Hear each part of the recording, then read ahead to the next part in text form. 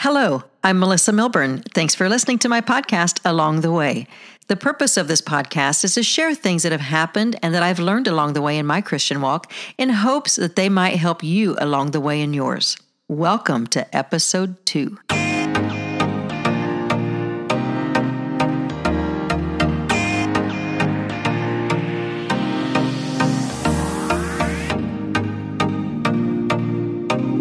The story that I shared with you in episode 1 happened at my workplace, a secular workplace. I had a lot of great ministry things happen in my secular workplace. I hope you realize that you don't have to be in full-time ministry to be in full-time ministry, if you know what I mean. The only thing you have to do to be in full-time ministry is to be fully surrendered to God. One who spends time with Him, spends time in His Word, listens for His voice, and then does what He says. Do you feel a call to be in full-time ministry? Then start right where you're at. So here's another story that happened while I was working for the broadcast media company. I spent over 25 years of my life selling advertising, which included writing and producing television commercials. One day my boss was supposed to shoot a commercial at a client's business, but he wasn't able to go. So he asked me if I would oversee the production of this commercial for him.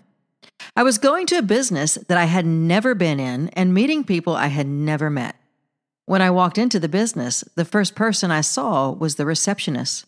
I introduced myself to her, telling her what company I was with and why I was there. As I was speaking to her, something unexpected happened. I felt God's presence. I spoke with her for just a second and then went on about my business. On the way out, I stopped and asked her for her name again. I'm terrible with names. And then we said our goodbyes and I went back to my office. I had barely sat down at my desk when I felt God say to me, "That girl you just met, tell her you love her." I'm not real proud of my response back to the creator of the universe because what I said back is, "That's crazy. There is no way I'm telling that girl that I love her. I don't even know her." And so I didn't do it right then, but literally all night long, I couldn't even enjoy my evening because I kept feeling like God was saying over and over again, "Tell her you love her." His presence was so great and His instructions so clear that I couldn't not do it. So the next morning, I found out what her email was and I sent her a message. I can't recall word for word what I said, but I do know that I said, "I love you," and filled in her name. And then I went on to quote scriptures on God's love for us. I was so nervous to hit the send button on that email.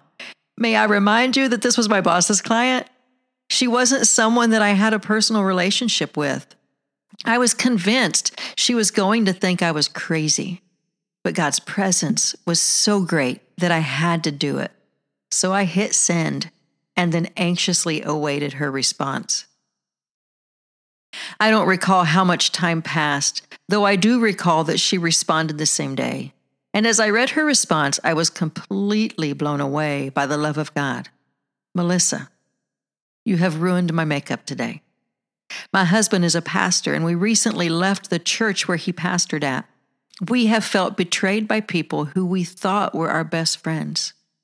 Feeling like no one loved them, she went on to say that because of that, she had just asked God if He even loved her. And if He did, that she needed to know it in a tangible way. And then she received the email that I had felt led by God to send. I don't even know how to end this story other than to go back to where I started. Please hear me when I say this again.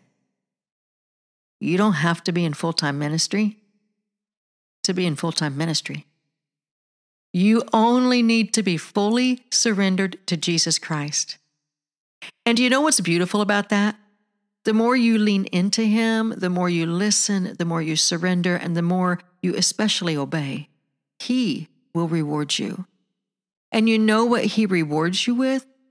More of Himself. He will reveal more of Himself to you. John 14:21 says, "Those who accept my commandments and obey them are the ones who love me. And because they love me, my Father will love them, and I will love them and reveal myself to each of them. I pray that you listen for his voice today along the way.